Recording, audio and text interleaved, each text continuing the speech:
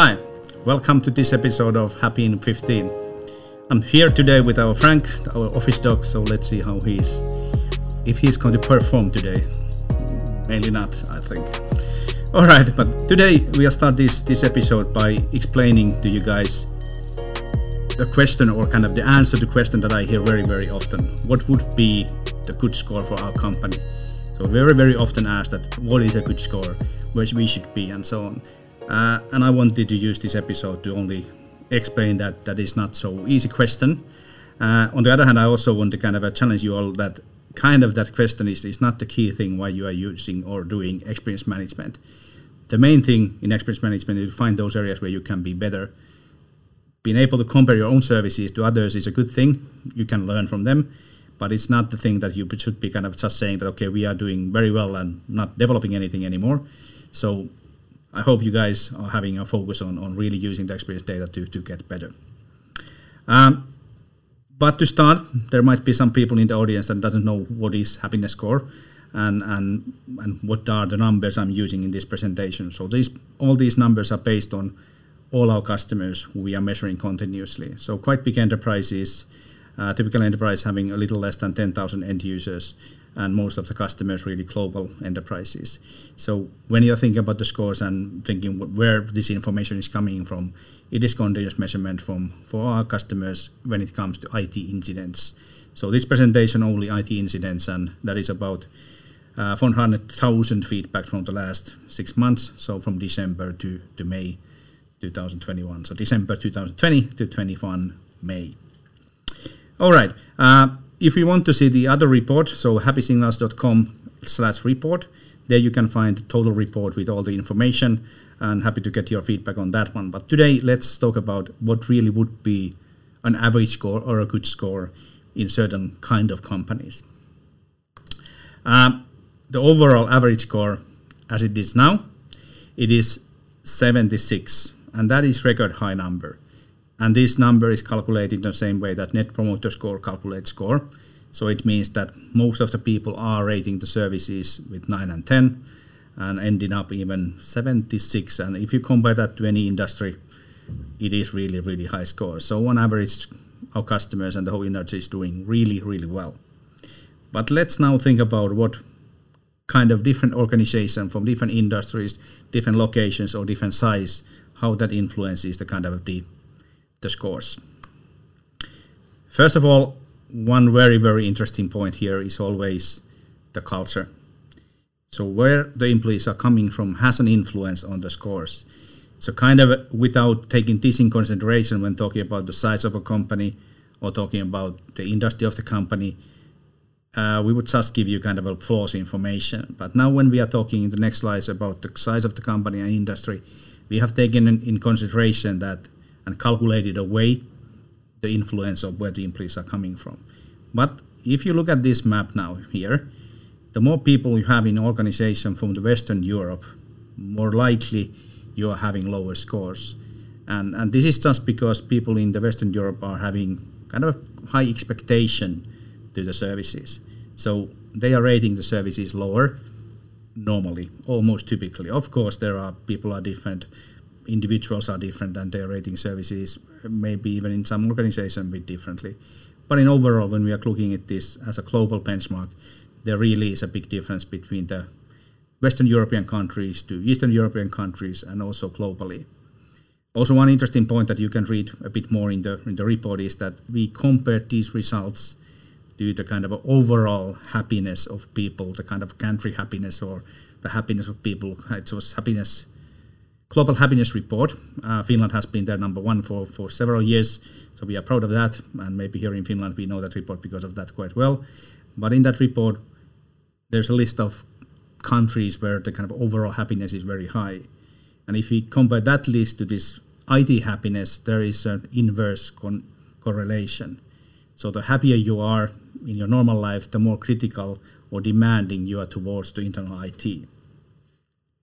But more details on this one in the report, so if you want to look at certain countries where you are, just check the report and you will know which are the most critical countries and how it goes with the rest of the world.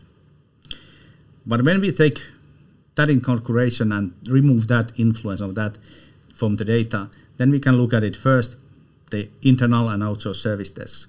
So depending on your decision, what you have decided to do, are you having internal or external? The internal service desks in overall are performing a bit better.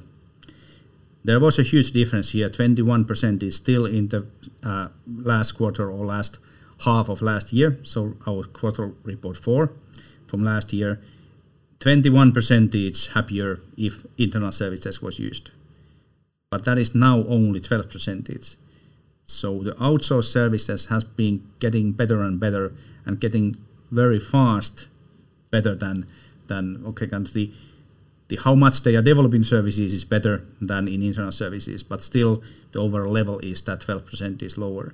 And I think that was one thing we discussed with Sakari and the others when we were doing this report last time, that what is wrong there, because it seems to be that the outsourced service desks are having better ways of using the data, but still they are performing worse. Now it seems that outsourced service desks are increasing the score faster, and they are not going to be in the same level in the next report, I don't think that, but they are now better than they used to be. I think the internal service desks are just thinking that they already are quite high, and they are not using the data as much as the outsourced service desk. So if you have an internal service desk, please try to make an effort and really use the data so that you get better and really use experience data as it should be used. But now, the size of the organization. So in this picture, you can see that if you have only, quite big enterprise anyway, but 1,000 to 5,000 employees, the average score is 81. So about 5 points higher than the overall average was. 76 was the overall score. If you have 5 to 10,000 employees, it's about 79. 10 to 20, 71. And then more than 20K employees, 69. So the bigger your organization is, the harder it is to get your end users happy. If we compare this picture to the earlier one and think about how does it influence here if you have outsourced or insourced, it was quite interesting to notice that in the first one, so 1 to 5,000 employees, 70% of those our customers are having internal service desks. If you are bigger than that, 70% are having outsourced. So of course, the bigger your organization is, more likely you have outsourced your service desk to a global provider or some other MSP. So, but also interestingly, if you have outsourcing service desk, they are the better, the bigger the organization is. So it ends up in a situation that if you are a small enterprise, internal service desks are performing better. But if you have outsourced service desks, they are performing better if you have a huge organization. So not yet I can comment really on why that is, but kind of thinking still that if you are a big organization, MSP is more focused on serving you than if you are a small organization, you are not maybe the priority. Sorry to be talking about these things in a black and white way, but what we see from the data is the bigger you are, the better the outsourcing service desk providers are for you. And if you are smaller, then in-source works much better. But that's one interesting thing. So looking at these numbers, you also have to remember the in-source outsource thing. But if you only look at the overall, the bigger you are, the harder it is to get the end users to be happy for your service desk. Then if you look at the industries, we are a bit careful here. We are not giving out more information about these 5 biggest industries that where we are working.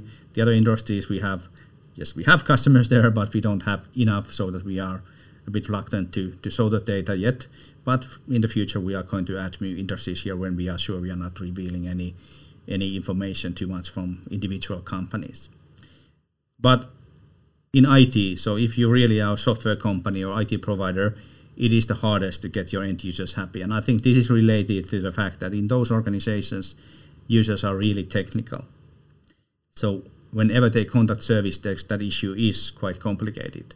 So they have more doers, and those doers are the most critical ones when it comes to IT support. So you have to really have talented people in the service desks. But then there are exceptions, like Sophos, who was talking in our customer event just a week ago. Dean Underwood just explained that how happy their end users are and how they are working. So, and those guys are security guys that are contacting service desk. So yes, you can have good service desk even if your guys are the most technical ones, but you have to do it a bit different than for those guys who are not technical at all. Finance sector, the most happiest. And we've been discussing this and talking about this, and happy to hear comments also if you have any comments on why you think finance is the easiest. But we feel that is one of the most regulated industries, like maybe public sector as well. So in those industries where, of course, there is change, there is digital transformation and everything like that, but it's not as huge and as big as in some other organizations. So maybe it is easier to have formalized, standardized services in those industries where the change is not so rapid than in some of the others. I would also think that in those sectors, everybody is quite talented with IT because they're using IT so heavily and every day. So I wouldn't see that there is a big difference between finance sector if there are doers or more supportive people. So kind of think that mainly this is about how standardized the services can be for the people. So maybe to summarize this is that you really have to think about when it comes to the experience and when thinking about the services on the kind of your own level. Again, I want to repeat that don't make this as a competition between you and the others. Then it would end up in a situation that you are having a vanity metric. The real point of measuring experience is always to get better in the experience and understand the change, what is happening with your workforce. So how the expectations are changing. What you also take from this is that use the Western European guys if you are working in those areas. Those are the early indicators about the issues that will be meaningful for also the other countries. Even though they are not yet complaining about it, don't think that the Western European guys will be only and always complaining. Use that as a source of information for you. Those things that are bothering people in Western Europe, they are bothering people also in other countries. They are maybe making them more inefficient in other countries as well, but they are not so eager to tell you that, not yet. But if you are making those things work globally better, you are getting those guys even more happy also in the other continents and other countries than Western Europe. But anyway, happy to answer any questions related to this, and if you want to really have a discussion about if our score is good or bad, happy to have those discussions. So contact me in LinkedIn or send me an email, sami.kallio@happysignals.com. I'm happy to have that kind of discussions all the time. And also, as we say in these webcasts, stay safe and stay happy.